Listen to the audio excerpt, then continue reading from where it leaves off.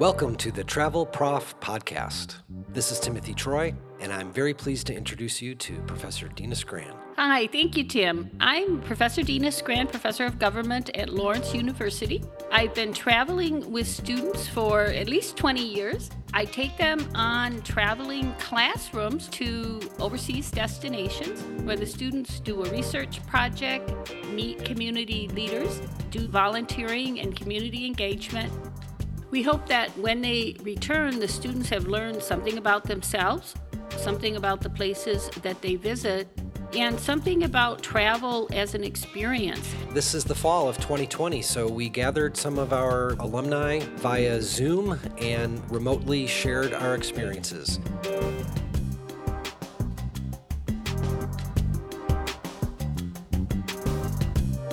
The question I'd like to ask each of you is to talk about the research that you did as an undergraduate in the field. So the kind of field research that you did, and then from that Lawrence field experience to how that led to where you are now.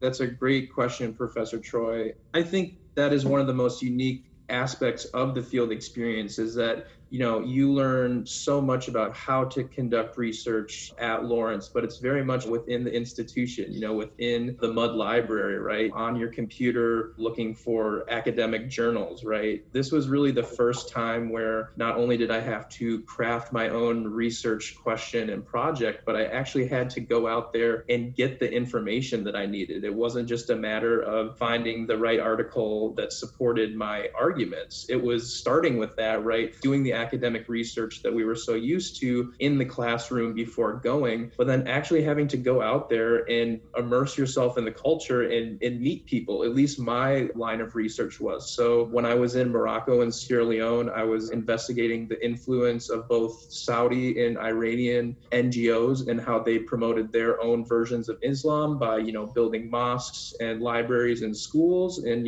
so I was actually able to go to some of these mosques. So a really cool kind of side project was learning about the influence that Muammar Gaddafi and his regime had, on their version of Islam, especially in Sierra Leone. But again, it was just going out there, speaking to imams, speaking to practitioners of Islam, asking the questions. It's an experience that most people will not have where they actually are going out in the field and you're forced to make these relationships with people. I still remember the people that I spoke with. I still remember breaking through that initial awkwardness and really connecting with them, learning about their lives at large and finding out things that really, you never ever in a million years would have found out from reading an academic journal. When I think about my research, it wasn't necessarily research on the ground. It was actually a lot of preparation for a project that we implemented. I think back to 2013. It was just the end of my freshman year at Lawrence, and it was actually my first course with Professor Skran. And we were talking about an opportunity where we could support a university, Jala in this particular case, in helping one of their biology departments and having access to technology. After months of planning, a lot of time spent in understanding how even you transport things as simple as laptops to a country like Sierra Leone, finally in November for the implementation. The preparation that we had to put together over that time, I think, is what really gave me the understanding of the importance of making sure you consider all the different potentials. You never know what's going to happen when you get there on the ground. All you can do is take into account the worst and best case scenarios. At that time, we were collaborating with a few partners, Milwaukee School of Engineering, Project Community Computers, a nonprofit in Milwaukee that was actually donating the laptops to us. During that time, it was simple things as keeping into account if there was air conditioning in the computer lab, knowing that the temperatures in Sierra Leone were none like the harsh winters of Wisconsin, but let alone having air conditioning to support that technology.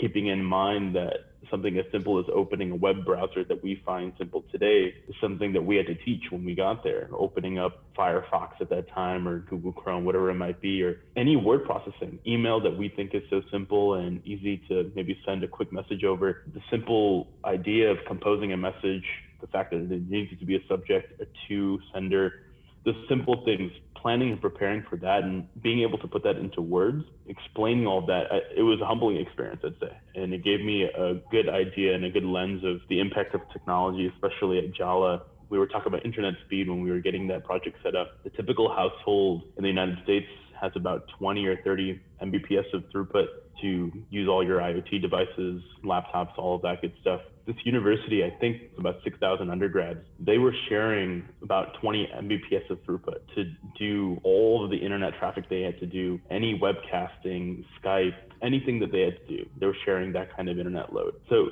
there's a lot of things that I appreciate where I was able to bring over and sort of prepare for, but the simple things, different things that you acknowledge that you need to take into account, and particularly to my project, being able to think through those things and getting on the ground, putting the laptops together, giving the presentations, and sort of explaining how technology works. All of that sort of led to the project that we ended up implementing. Coming off of that topic, it's not just the research and the preparation and the implementation, but it's also the follow-up. And that's what I really learned from my particular project. 2 years later, we got to go see how the laptops were looking, and I think there was a lot to learn, seeing sort of the outcome and the impact of whatever you set up over time, and seeing whether there is longevity to it, whether you can implement it again and do the same thing, what you can do to make it better. Those are a lot of great things that I learned from that experience. Now, in terms of what I'm doing now, I think that project really got me moving toward technology and the interest I had. To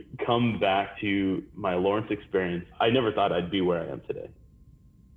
For my research project, I looked into mental health within Sierra Leone. And specifically, the reason why I wanted to look into it was that it's important to understand, the cognitive differences in cultures, how they present, and how we can better understand it, and in order to better mental health services and psychotherapy here and around the world. There were a lot of fascinating things I found. One of the biggest takeaways for me is how, for example, witchcraft can play into the way mental health is viewed in Sierra Leone, in that we found that it actually acts as kind of like a barrier. In order for, Sierra Leoneans to get access to mental health services, we first had to remove the stigma that exists where, mental illness is seen as witchcraft. They see it as a supernatural phenomena. And from that project, we learned that the biggest thing is convincing community leaders to change the ideology behind mental health. And once we change the ideology, the rest will follow, basically. Depending on who you try to talk to, some people don't have the same conceptualization of mental health that Westerners do. And so, there's already that difference in understanding. And on top of that, the stigma,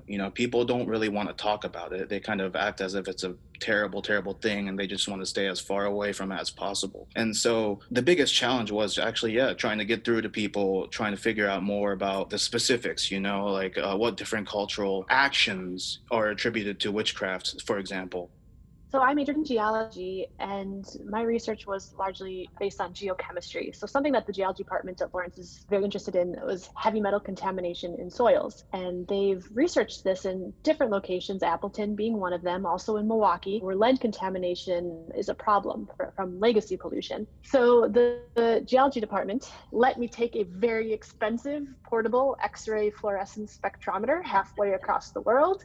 I'm sure they had really good insurance on it. And I was able to conduct my own research projects, designed with the help of a couple geology professors, looking at the degree of lead contamination in soils around Freetown. So the hypothesis being, is it related to any sort of socioeconomic gradient? Sierra Leone was very late to ban leaded gasoline. Electronic waste is an issue, garbage burning, all these factors that could contribute to heavy metal contamination. So in conducting this, and as Mason said, you often learn on the fly and you adapt and adjust your research questions to what you're seeing. And being an inductive thinker, that was absolutely perfect for me. So I ended up kind of adjusting this project into more of a water project through a water lens. Even though it started as soil, it eventually evolved into questions of water resource management, water pollution. Sierra Leone had a bad cholera outbreak in 2012. So I continued to advise Lawrence students after I graduated on water projects.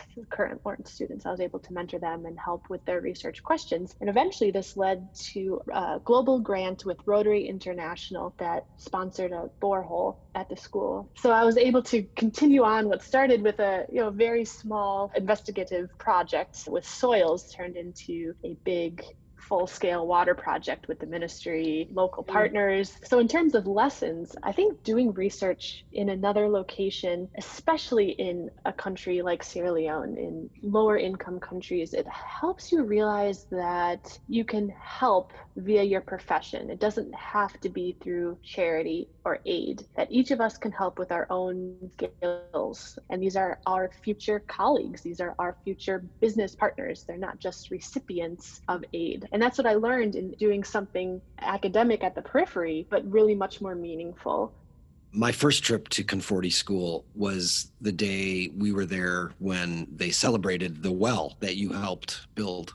I think that because there's an ongoing relationship, the students who are there currently understood that maybe something they were doing was going to have an impact later. And it's that kind of continuity that the field experience program that Professor Skran started has so much of its value. It's because it has continuity. So as you said, Sarah, you're not just plopping in, you're actually sharing something that you know. And in a cultural context, that's why we're doing theater workshops in the schools, right? We are hoping to take our shared culture around Shakespeare as part of the schooling and to interact and share that way as well. So part of what's great about the field experience is they're really important practical work like building clean wells. And then there's also the cultural exchange. That's also part of what both parties take back with them.